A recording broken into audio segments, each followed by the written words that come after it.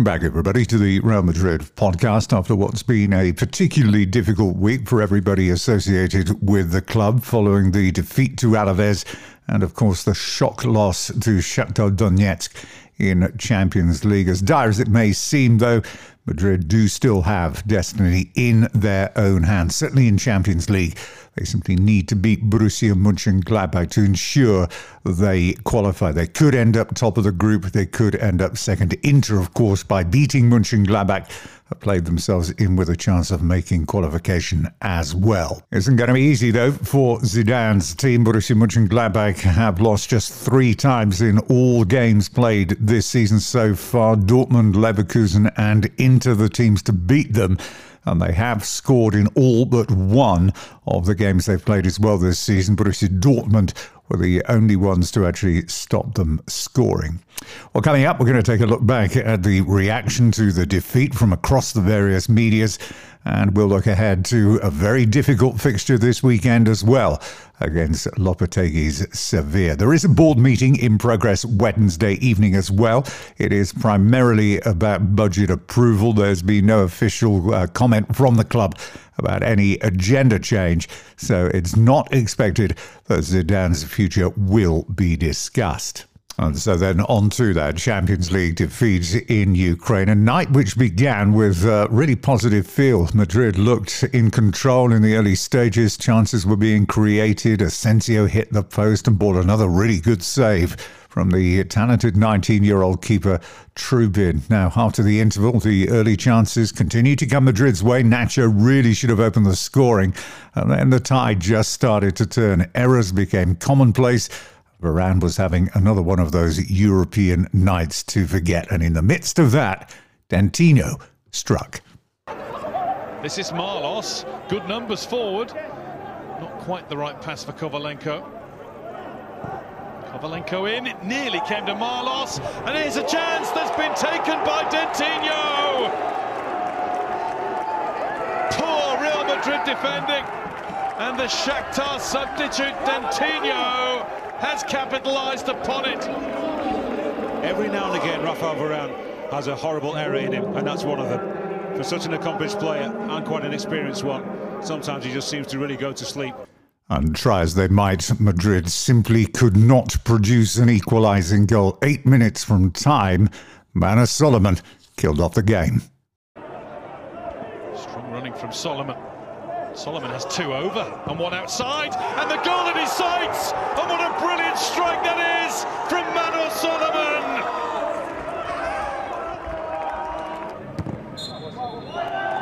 And they've done it again.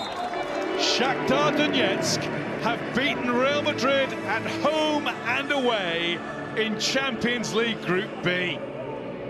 What a night for the champions of Ukraine.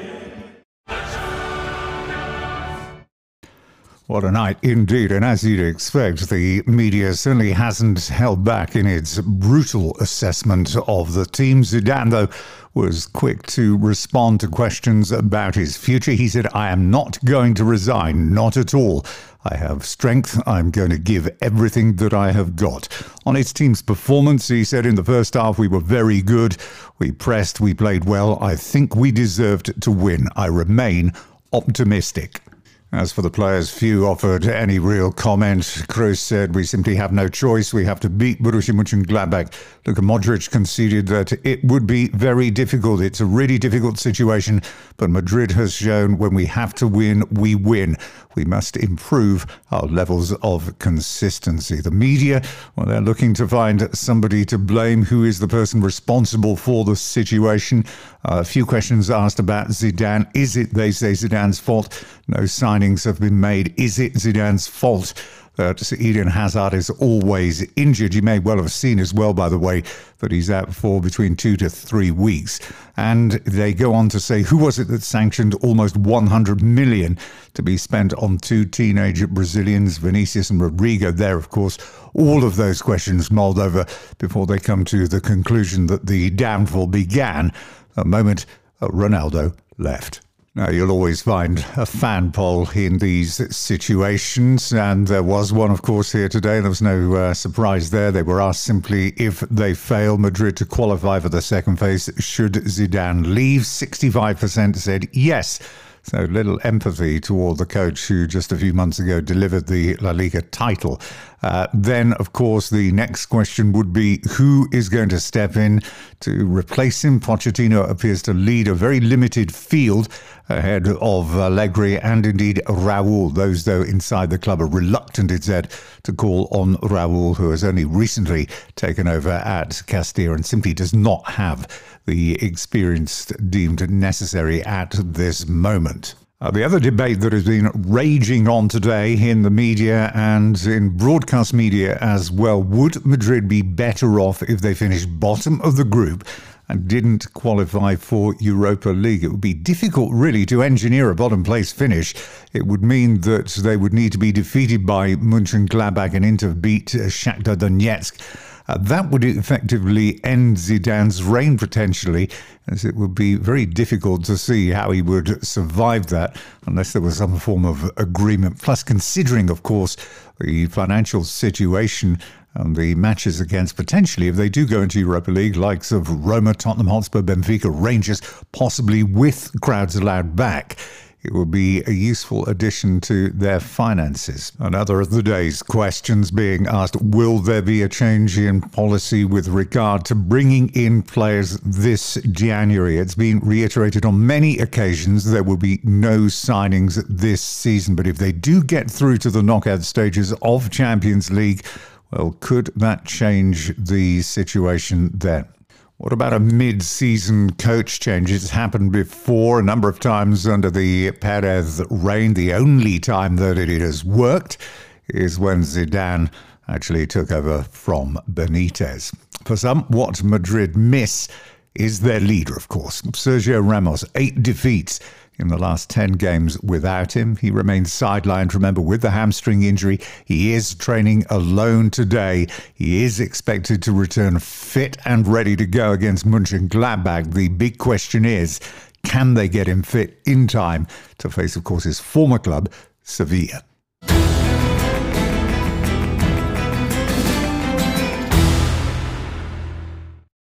Right then, let's move on and look ahead to this weekend's meeting with Sevilla, coached, of course, by the former Madrid manager Lopetegui.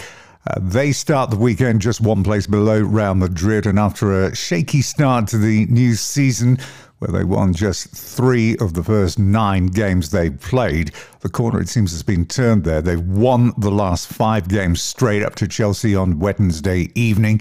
And, of course, they're assured of a place in the knockout stages of Champions League after what's been a pretty comfortable group stage. Now, home form is usually very good indeed. They've lost just 2 in 27 at home last season. And this season, the form carried forward because they've won 5 of 6 games they've played at home. Bizarrely, Eibar were the team that actually beat them back on the 24th of October. Who are the players to watch out for potentially then? Top scorer is the Moroccan Enes Ziri. He scored 4 goals this season. He's got 8 actually in all the games he's played, if you include the internationals this year.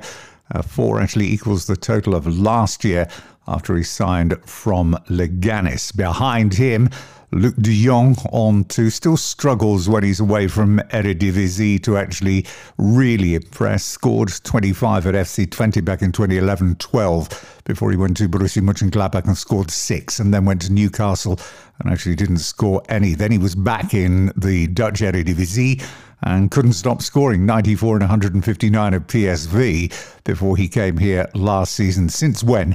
He scored 8 in 44. Top assist provider for Sevilla this season is the evergreen Jesus Navas, the 35-year-old former Manchester City player, has 3 assists, and just behind him on 2, Lucas Ocampos.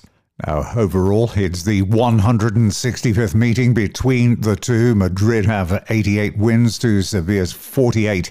With 24 games drawn. Madrid have won the last 3 meetings, including a 1-0 here in Seville back last September. Benzema's goal from Carvajal's assist, the winning moment there. Sevilla Last two wins for them, both at home, 3-2 back in May of 2018. They'd led 3-0, by the way, up to the 84th minute of that game. Ramos actually scored an own goal before two late goals from Mayoral and Ramos gave the scoreline a hint of respectability. Soria missed a penalty in that game as well. But in September of 2018, they did win by 3-0, roaring to a 3-0 lead on 39 minutes.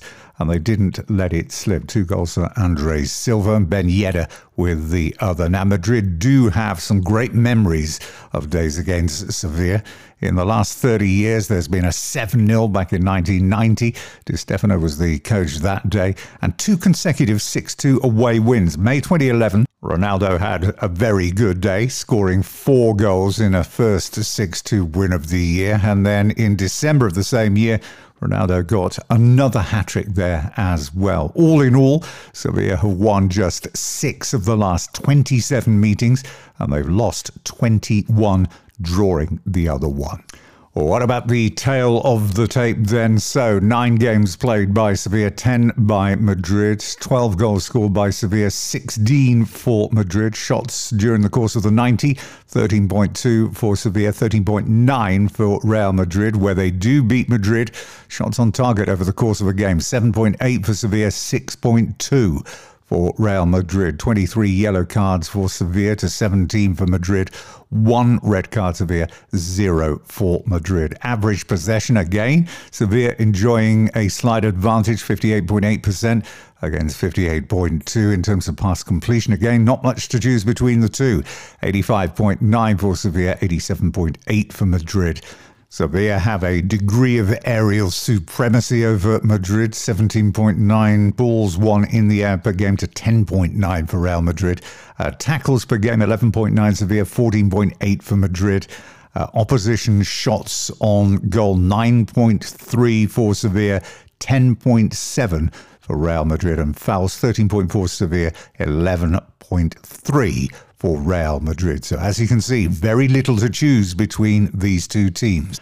And there we are then. That just about wraps it up for today's program. Don't forget you can catch up with all of the previous episodes of the podcast via the website at www.realmadridpodcast.com or via any of the main streaming providers. Enjoy the game on Saturday afternoon, and let's hope that there is something more positive to report when we return. For the moment, though, from me, Tim Capel. Till next time, bye-bye for now.